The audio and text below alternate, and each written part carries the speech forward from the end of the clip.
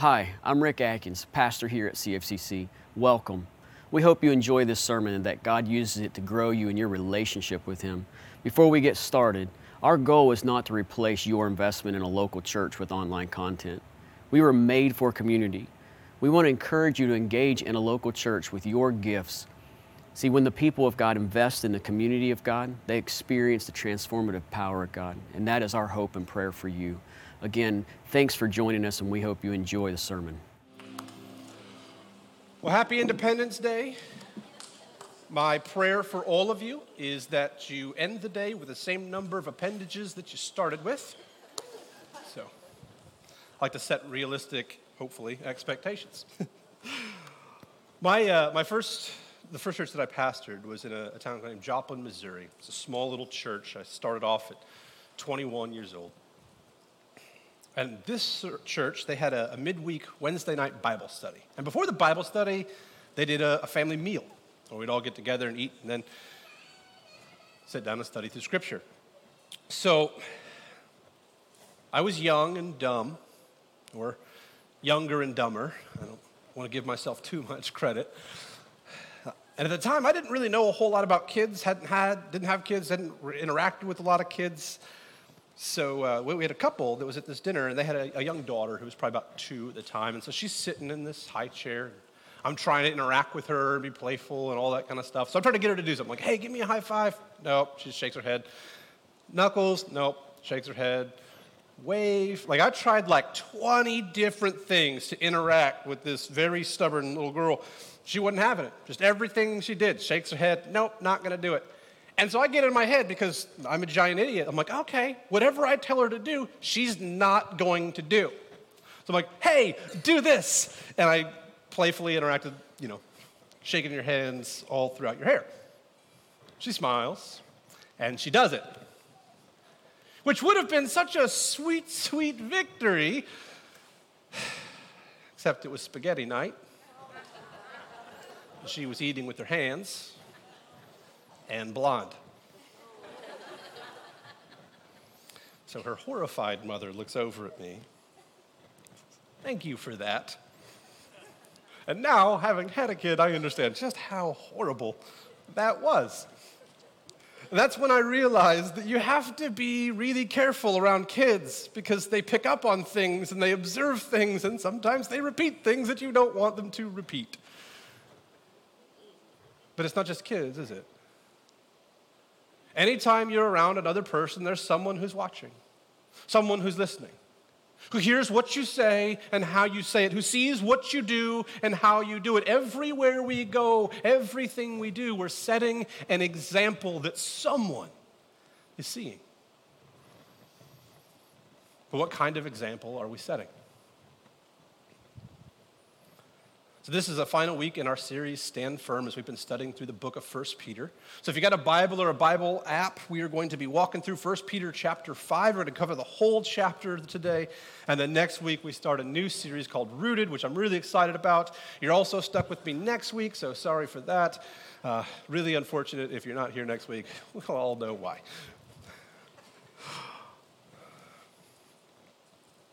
One of the things I love to do in what little semblance of free time I have is I like to write. And one of my favorite things in writing is when there's symmetry. And Peter does that really well. If you remember, this book starts off with Peter encouraging us to grow up into salvation, to mature in our relationship with Jesus, to grow in our relationship with Jesus. And now at the end of the book, Peter brings it full circle, and he starts showing us a little bit about what maturity and growth in Jesus looks like. So 1 Peter chapter 5, verse 1. So I exhort the elders among you as a fellow elder and a witness of the sufferings of Christ, as well as a partaker in the glory that is going to be revealed. Shepherd the flock of God that is among you, exercising oversight, not under compulsion, but willingly as God would have you, not for shameful gain, but eagerly, not domineering over those in your charge, but being an example to the flock. And when the chief shepherd appears, you will receive the unfading crown of glory. One of the things that becomes very apparent throughout Scripture is that biblical leadership is almost nothing like worldly leadership. And so Peter starts off by addressing essentially the motivation and attitudes of biblical leadership. And that is a biblical leader, a spiritual leader, leads willingly, out of a desire to lead, not under compulsion, not for shameful gain for themselves, and most importantly, not domineering. See, biblical leadership is not about power. It's not about control. It's not about who gets to sit in the room and call the shots and make all the big decisions. Biblical leadership is servant leadership. And so Peter starts off by addressing this and by acknowledging the perspective this is coming from. He goes, keep in mind, this is being shared with you from the person who has firsthand experience seeing the suffering of Jesus, seeing the glorification of Jesus and the raising of Jesus from the dead and his ascension into heaven. And so what Peter's telling us is because of what Jesus did and because of who Jesus is, here's what we should do. And he starts off addressing the elders, which is an official office within the church. And the temptation that we have is to then dismiss it as if he's not speaking to us. Oh, he's talking to elders, I'm not in that office, therefore it doesn't apply to me. It absolutely does. See, the call to follow Christ is a call to grow and to mature. And in the following of Jesus, we will by nature become leaders of people. See, the principle of what Peter is teaching us here is what it looks like to be a leader in the kingdom of God, what it looks like to be mature in the kingdom of God. And so don't just think of this as, hey, this is for a special select group of people. Think of this as, this is what maturing and growing should look like.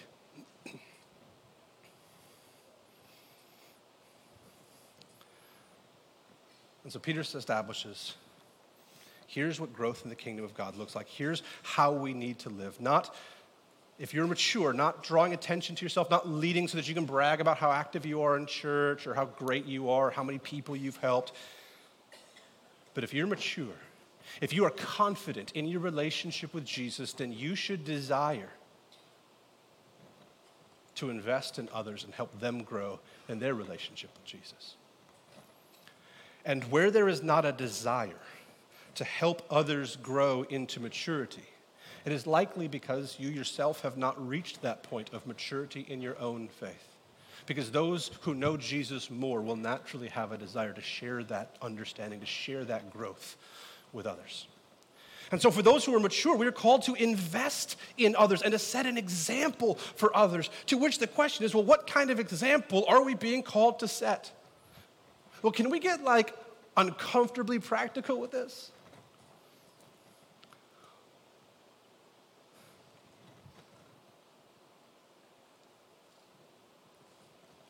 It's not about you.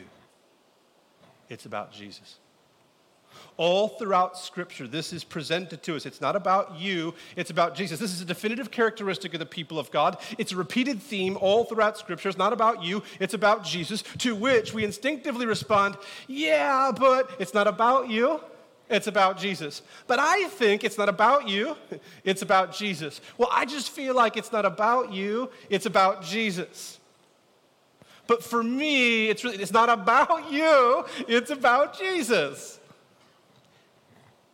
Over and over and over again, this theme is presented.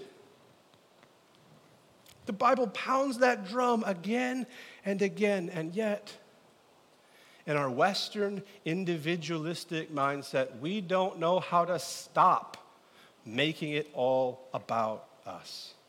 Look at the big life decisions that we make. How often do we, my favorite thing that I hear Christians do is they're like, you know what, I just felt like God was leading me to do this. And more often than not, when they use that expression, the thing that God was leading them to do was something that they already wanted to do.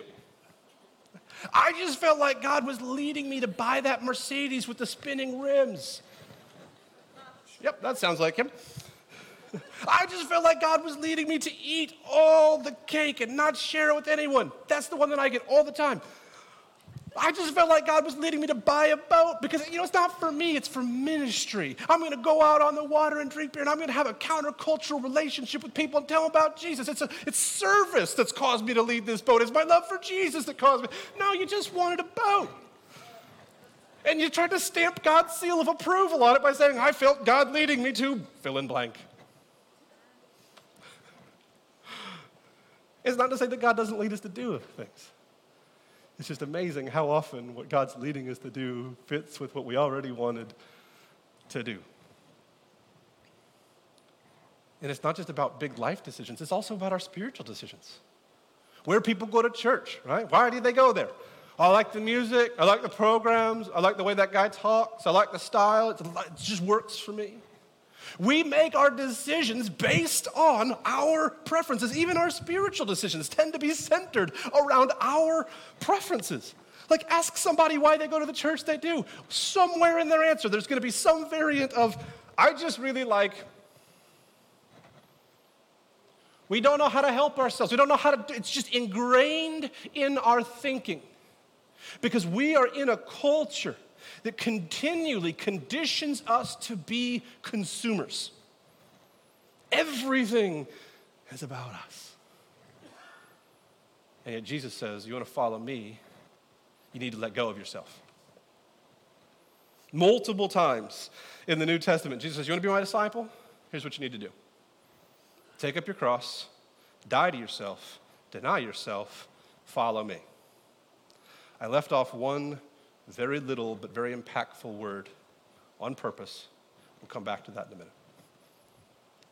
See, we think of that call from Jesus to die to ourselves as our decision to give our lives to him. It's a one-time thing. It's a box that we check. Okay, I surrender to Jesus, therefore I've done it. I'm good. Cleared that objective. The word that I left off? Daily. You want to follow me?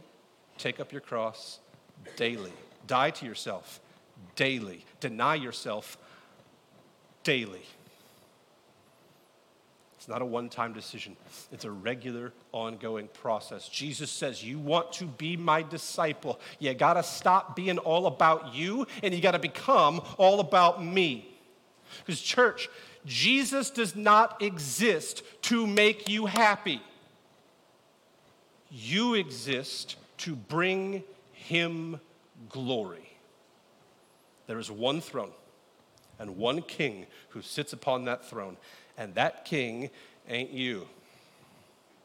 And praise God, by his grace, it's not me. That wouldn't be good for anyone. The king that sits on the throne is Jesus. Life is all about Jesus. So when we make it about us, when we focus on ourselves, when we turn things, we draw attention away from Jesus to put it on ourselves, when we get upset or offended or frustrated because things don't go our way, or that's not my preference, that's not how I want it done. If people just did things my way, it'd be so much better. What we demonstrate is that we've placed ourselves ahead of Jesus. And it happens so naturally, so effortlessly, that oftentimes we don't even realize that we're doing it. Peter says, don't live that way. Don't pursue the world. Don't think like the world. Don't lead and follow like the world. Just focus on Jesus. Grow in Jesus. Become more like Jesus. Because here's the thing. It's easy to forget. The disciples met Jesus.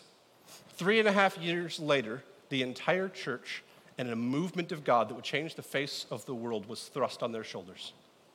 3.5 years from meeting Jesus to carrying the weight and the burden of the entire new move of God. How long have you known Jesus? Living things grow. Living things mature. That's what they do. And when living things don't grow and they don't mature, you start to wonder if something is wrong.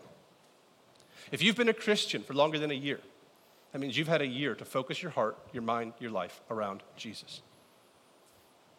If you've been a Christian for longer than a year, you should know him well enough through the study of his word and the time that you've spent with him to be able to share him with others, to be able to talk about him with confidence. You should be able to confidently talk about your faith because you should know him well enough to do that after 1 year. After 2 years, you may not be ready to have the entire weight of church responsibility thrust on your shoulders, but you should be ready to be an example. You should be ready to demonstrate and display for others what putting Jesus first in life looks like. You should be an example of selflessness and humility that others can see and follow. After 3 years, it's probably time for a short-term mission trip to see how God works outside of America. It's probably time to be engaged in godly community, to be actively serving. Jesus doesn't call us to come to him and then to camp out and just chill with some popcorn and watch everybody else. Jesus calls us to come to him and to grow in him. Every one of us is called to be a leader for his kingdom and for his glory. And we should be actively pursuing, maturing, and growing in him every single day that we might be more able to do what Jesus has brought us to life in him to do. I want to tell you about Barry. When I met him, Barry was in his mid-60s. He attended a mega church in Florida where my wife and I were living at the time. And he served in kind of their connection center where I was working at the time. And so at the end of service, we would kind of talk with people and just try to help answer questions and guide them with whatever they needed, put them in touch with the right people, all that fun stuff. This church was loud. Like, I've been to quieter rock concerts than their worship sets. And so one Sunday, after a particularly loud service, message was done, band was out playing, we'd gone to the back, and it was loud. Even, like, for me, loud. I have very small ears, so it takes a lot for the sound to get in. And Barry looks at me and goes, "Man, I love this." And I was surprised, because my experience with people of Barry's generation is that they don't tend to be the biggest fans of the loud rock-style music. So I was like, "Man, that's interesting. I didn't think this would be your thing." And he said, "No, it's not." He goes, "Actually, the music hurts my ears. It's the only thing that even could have been taken as a complaint that I ever heard Barry say." And it was immediately followed by, "But I don't care about that. It's not about me. It's about this." And he gestures out at the room. He goes, "I love seeing young people with their hands in the air, lifting their voices in the worship of God. That's what matters." The style, nothing about how that church was styled fit with Barry's personality. None of it was tailored to him. None of it was focused on him. But he wasn't complaining about that. He didn't sneak over to the sound guy and be like, "Hey, could you turn it down for us? Could you help? Look, there's two groups of people here. Maybe we could find a middle ground so that everybody's kind of a little happy and a little sad." Barry didn't care about that. Barry was only focused on the fact that people were responding to the gospel, and that was more important to him than any other aspect.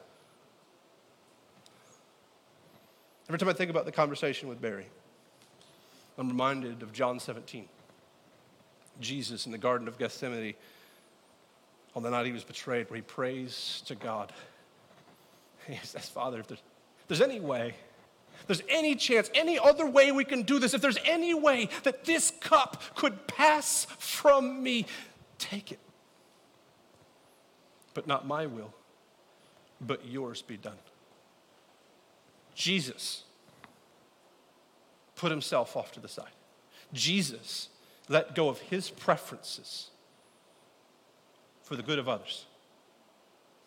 If that's what Jesus did, how can we do any less? Verse 5. "Likewise, you who are younger, be subject to the elders. Clothe yourselves, all of you, with humility towards one another, for God opposes the proud, but gives grace to the humble." So first he addresses the leaders, the shepherds of the church, who have been placed in charge of caring for, serving, and protecting the flock of God under the delegated authority of the chief shepherd, who is Jesus. Then he shifts gears, and he speaks to the younger. It says, you need to be subject to, that is, to be in submission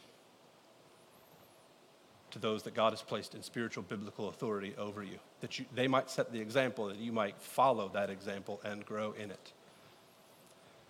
So biblical leadership is not like worldly leadership. But all leadership requires some foundation to operate. There has to be a motivation for the follower to do what the leader says if what the leader says doesn't fit with what the follower wants. There has to be that for leadership to work. In the world, it's about power and control. Your boss tells you what to do, you do it because he has financial power over you. The government says this is how you have to behave or we're going to punish you. You do it because they have legal power over you. But when the kingdom of God is not built on power and control and dominating and forcing people into things, but rather it's built around servant leadership, how does that work? The foundational element for effective, the only way in which biblical leadership can be effective is with humility. And notice Peter specifically makes a point of taking it away from just the younger and puts it towards all of you, be in humility. Because here's the thing, if biblical leaders are not being humble, if they're not driven by humility, then they're controlling, manipulative, and dominating. But no, they're called to be humble, to humble themselves, to serve others. And the people who are being served by those leaders are called to humble themselves into submitting themselves willfully, not by force, but willfully into the example that is being set for them so that those who are closer to Jesus can effectively lead those who are further from Jesus to be closer to Jesus without anybody playing for force or power or control. The only way it works is humility. So Peter says, clothe yourselves with humility. Cover yourselves with humility. Surround yourselves with humility. Because the only way that this works is if everybody's humble. Church, there's only so many ways the Bible can say it's not about you before we run out of excuses for trying to make it about us. Humble yourselves. Clothe yourselves in humility, that we might spur one another on towards faithfulness and growth in Christ Jesus. Verse 6. Oh, actually, you know what? Let's end verse 5. You know what happens when you don't? When we don't humble ourselves, when we make it about us, when we turn it to our preferences, when we focus on ourselves? When we become kind of that church shopper that moves from one place to another, every time some group offends us, we're like, I'll go over here, and I'll sit here until they offend me, and then I'll go over here, and I'll stand here until they offend me. And we just bounce around from place to place, never growing because we don't have time to establish roots where we are, never experiencing biblical accountability where people know us well enough to be able to call us out. You know what happens when we make it about us? God opposes you. It's an opponent you probably don't want. Verse 6, humble yourselves, therefore, under the mighty hand of God, so that at the proper time he may exalt you, casting all your anxieties on him because he cares for you. Humility is to think of yourself less. Not lower, less. To be humble means you take the focus of your heart and the focus of your life off of yourself. And so what Peter's doing is saying, don't just take it off of yourself. Here's where you need to put it. He's offering us the alternative. He says, don't focus on yourself, focus on Jesus. Don't prioritize yourself, prioritize Jesus. Don't worry about yourself, focus on Jesus. And when you pursue him, when you fix your eyes on him, when you chase after him with all of your energy and attention, trust that in that journey, he's going to take care of the other stuff. Trust Jesus, focus on Jesus, let him handle everything else. Because guess whose hand is mighty? His hand. Guess whose hand is not? Your hand. And then he gives us this unbelievable comfort. Take all your fears, take all your worries, take all your concerns, take all the things that stress you out in life because you have no control over them and lay them at the feet of Jesus. Cast all your anxieties on him. You know what that doesn't mean? It doesn't mean when you pray, tell Jesus about what's bothering you and then call it quits. To cast your anxieties, the word here literally means to remove, to throw off. What Jesus is inviting us to do here is not like a potluck dinner where you come with a dish and you set it down for a minute, and then once the dinner is done, you take back whatever's left over. No, he's saying put your worries and your concerns and your anxieties, put it in a disposable Tupperware container, set it here, and leave it here. Leave it with me. You don't get to take it back. Lay it down, surrender it, let it go. Give it to me. Cast all your anxieties on him. Why? Because he cares for you. Jesus, the author and perfecter of our faith. Jesus, the Alpha and the Omega. Jesus, the Word of God, through whom all things were made and without whom nothing was made that has been made. Jesus, the King of Kings, the Lord of Lords, the resurrection, the gate, the door, the way, the truth, the life. Jesus, who is greater than all things, cares for you. He's not just willing to listen to you, willing to hear you. He wants to. Like, that should make our little heads explode. The God that formed us and breathes life into us desires to have an active, meaningful relationship with us where we can pour ourselves out to him and he can take our concerns away.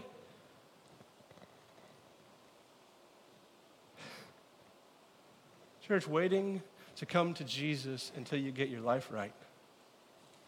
It's like waiting to go to the hospital until after you stop bleeding.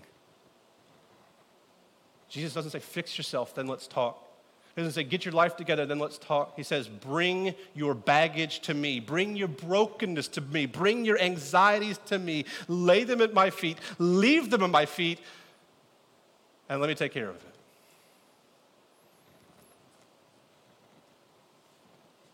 Because he cares for us. It says, be sober-minded, be watchful. One of the greatest things about church and church people is how we decide which sins count as sins and which sins don't. Oh, that's a bad sin. We're going to yell at everybody who does that. Bad sin? Nah, don't worry about it. It's no big deal. Take drinking, for example. Drinking is one that in a lot of Christian circles is a real big bad one. In fact, I'm fairly certain that I said beer and boat in the same sentence. I'm probably going to get some angry comments from that. So turn off my email for this week. But we love to decide which sins count as bad. Right? Drinking's bad, shouldn't do that. I'm against it. Drinking is sinful. No, no, no. You know what the Bible condemns more than drinking? Literally anything that impairs your judgment. In fact, the only biblical condemnation for alcohol is not the consumption of it, but the abuse of it, because the abuse of it results in the impairment of your judgment. And so what the religious heart and the fundamentalist Christian so oddly fails to understand is that worry, anxiety, stress can impair your judgment just as much, if not more, than alcohol ever could. And yet, we condemn the one and condone the other. Your adversary, the devil, prowls around like a roaring lion, seeking someone to devour.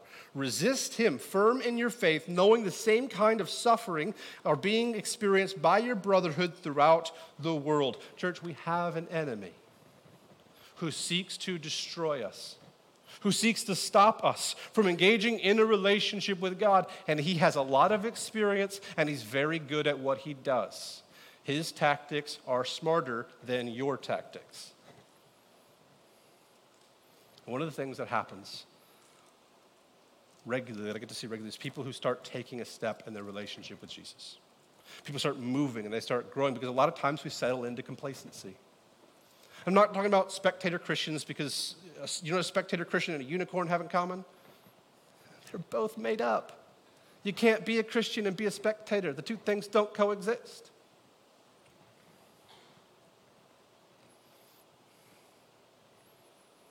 But whenever we take a step in our journey with Jesus, and we decide, you know what, I'm going to start reading my Bible more, or I'm going to start really engaging in godly community and get involved in a group, or I'm going to serve, or I'm going to lead a group or lead a ministry, I'm going to get involved with. Anytime someone comes to me and says, I'm going to take a step, I'm really feeling this, I need to move in my relationship with Jesus. First thing I try to do is warn them. Not that they shouldn't take the step, but hey, what you need to know is as soon as you take that step, you need to be ready, because attacks are coming. See, when you show up and you sit, when that's the kind of extent of your relationship with God, is sitting and listening to a service and occasionally sprinkling some prayer into your life around meals and bedtime, the devil's got no reason to mess with you. It's not because you're safe. It's because you're not dangerous. So why bother? But as soon as you take a step out of that comfort zone, as soon as you start growing in Jesus and pursuing Jesus and surrendering yourself to the Spirit of God as He seeks to work and transform and mold you, as soon as you start saying yes to that transformation and moving with that, you become dangerous. Not because you're dangerous, but because the Spirit of God working through you is extremely dangerous. And so the devil's brilliant tactic is this. We stand here, right, complacent, comfortable, chilling in our little spot. Finally, the conviction of the Holy Spirit works in our hearts. So I'm going to take a step forward. As soon as we take that step forward, he attacks us. He brings suffering into our lives. And we go, you know what, I don't like that. I'm just going to, it's more comfortable here. I tried, it didn't work. You know, I tried to follow, it just didn't work. So I'm just going to stay here. Suffering is not punishment. We shouldn't be surprised by suffering. In fact, we should be surprised when we're not suffering. We should be concerned when the devil's not attacking us, because that's usually an indication that we're safe. We're securely in our comfort zone, not posing any risk to him, not moving, not growing, not changing. When we suffer, it's not some strange and foreign thing. It's a natural thing. When we suffer, there are two things that we should remind ourselves. First, Jesus suffered first. Jesus says, no servant is greater than his master. If we follow Jesus and Jesus suffered, the natural expectation is that we're going to follow Jesus into suffering. Second is when you suffer, you never suffer alone. When you suffer for the kingdom of God, when you suffer out of your love for and devotion to Jesus, or suffer because you are in pursuit and growth in Jesus, you join the ranks of Christians all over the world and all throughout history who've had the privilege and the honor of suffering for Jesus. You will never, in the Christian faith, suffer alone. Verse 10.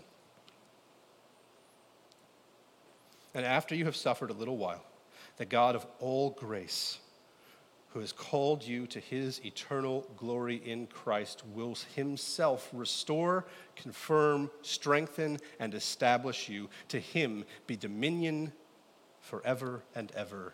Amen. Suffering always precedes glory. It did for Jesus. It does for us. Eternal glory always follows earthly struggles. In this world, you'll have pain. You'll have loss. You'll have heartache and hardship. But those are temporary. Those are momentary. And then the God of all grace comes, and he restores you, and he establishes you. The word restore here literally means to mend. See, sin broke us.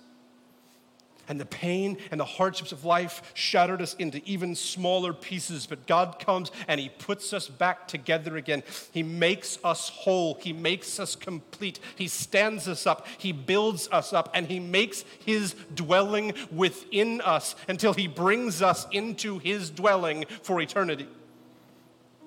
And the reward for momentary faithfulness in temporary struggles is eternal grace and glory.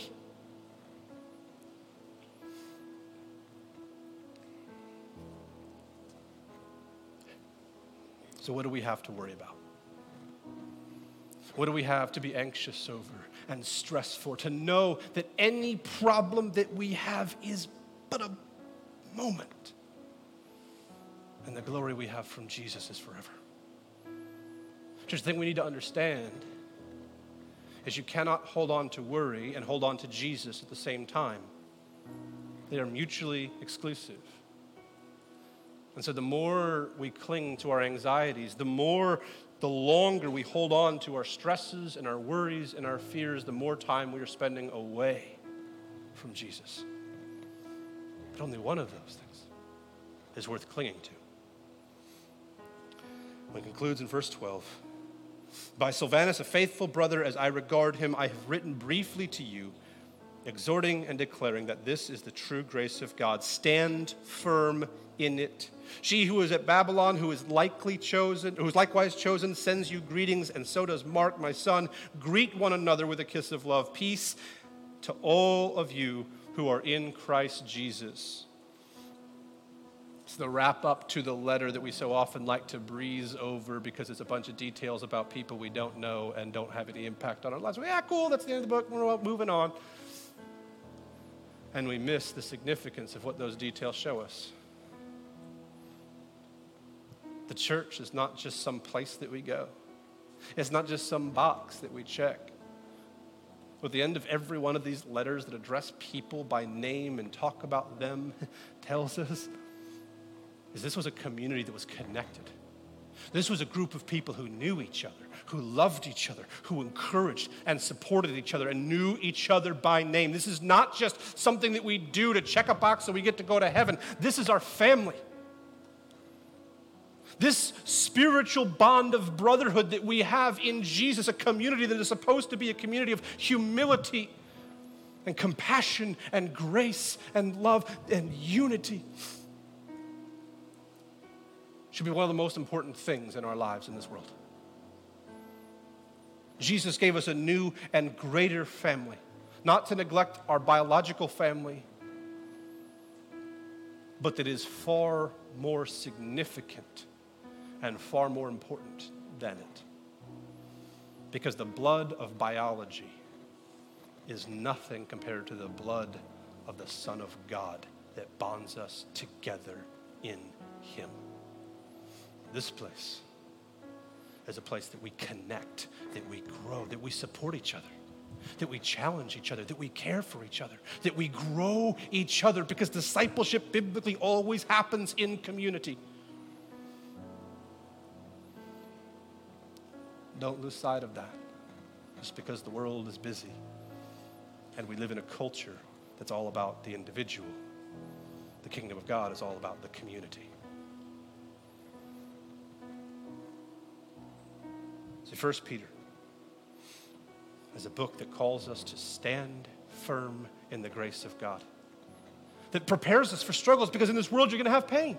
You're going to have loss. You're going to have hardships. You're going to have struggles. But we don't belong to this world. We belong to Jesus.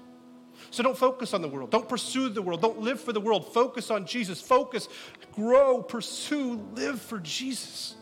Grow in Him and help others grow in Him.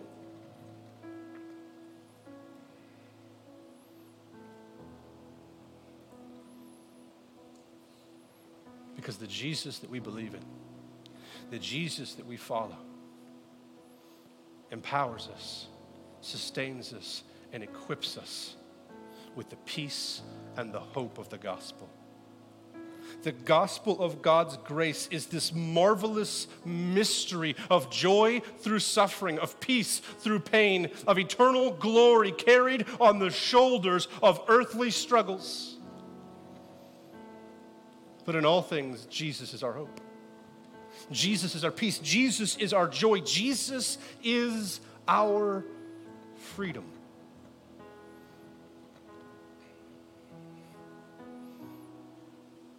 Today, we celebrate Independence Day. Today, we celebrate freedom as a people. But the freedom that we celebrate here is a fading candle next to the sun in comparison to the freedom that we have in Jesus. Galatians 5 says, "It is for freedom that Christ has set you free. Do not be burdened again by a yoke of slavery." Jesus says, "I set you free so that you could be free, not so that you could return to the world of sin, not so that you could return to religion and rule keeping." He says, "I died to break the chains that bound you so that you could experience true freedom in me."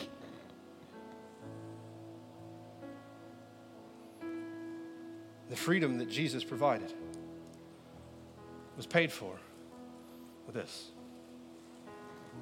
His body broken for us. God, all-powerful, almighty, creator God, allowed his body to be broken out of his love for you and for me. The impact of that, the acknowledgement, the understanding that this body is a declaration of God's love for us should drive us to pursue, to love, and to follow him. Let's take it together.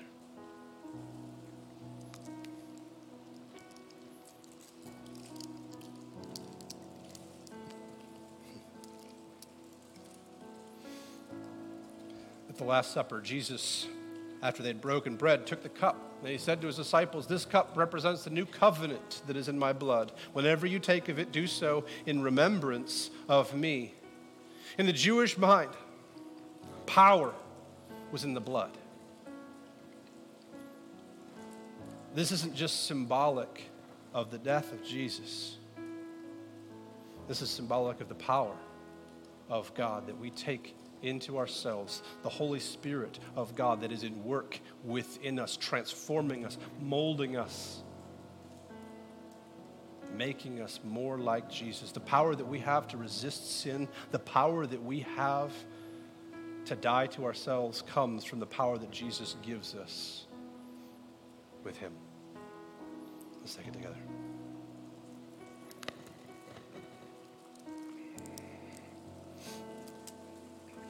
Heavenly Father, we pray that you would receive all the glory, all the honor, and all the praise that is deserved to you. That our hearts and our minds would be fixed on you. God, I pray that we would be a people with a relentless hunger for more of you, that we would never be satisfied, that we would never be content with the amount of you that we have, but that we would always be seeking more, craving more, pursuing more of you.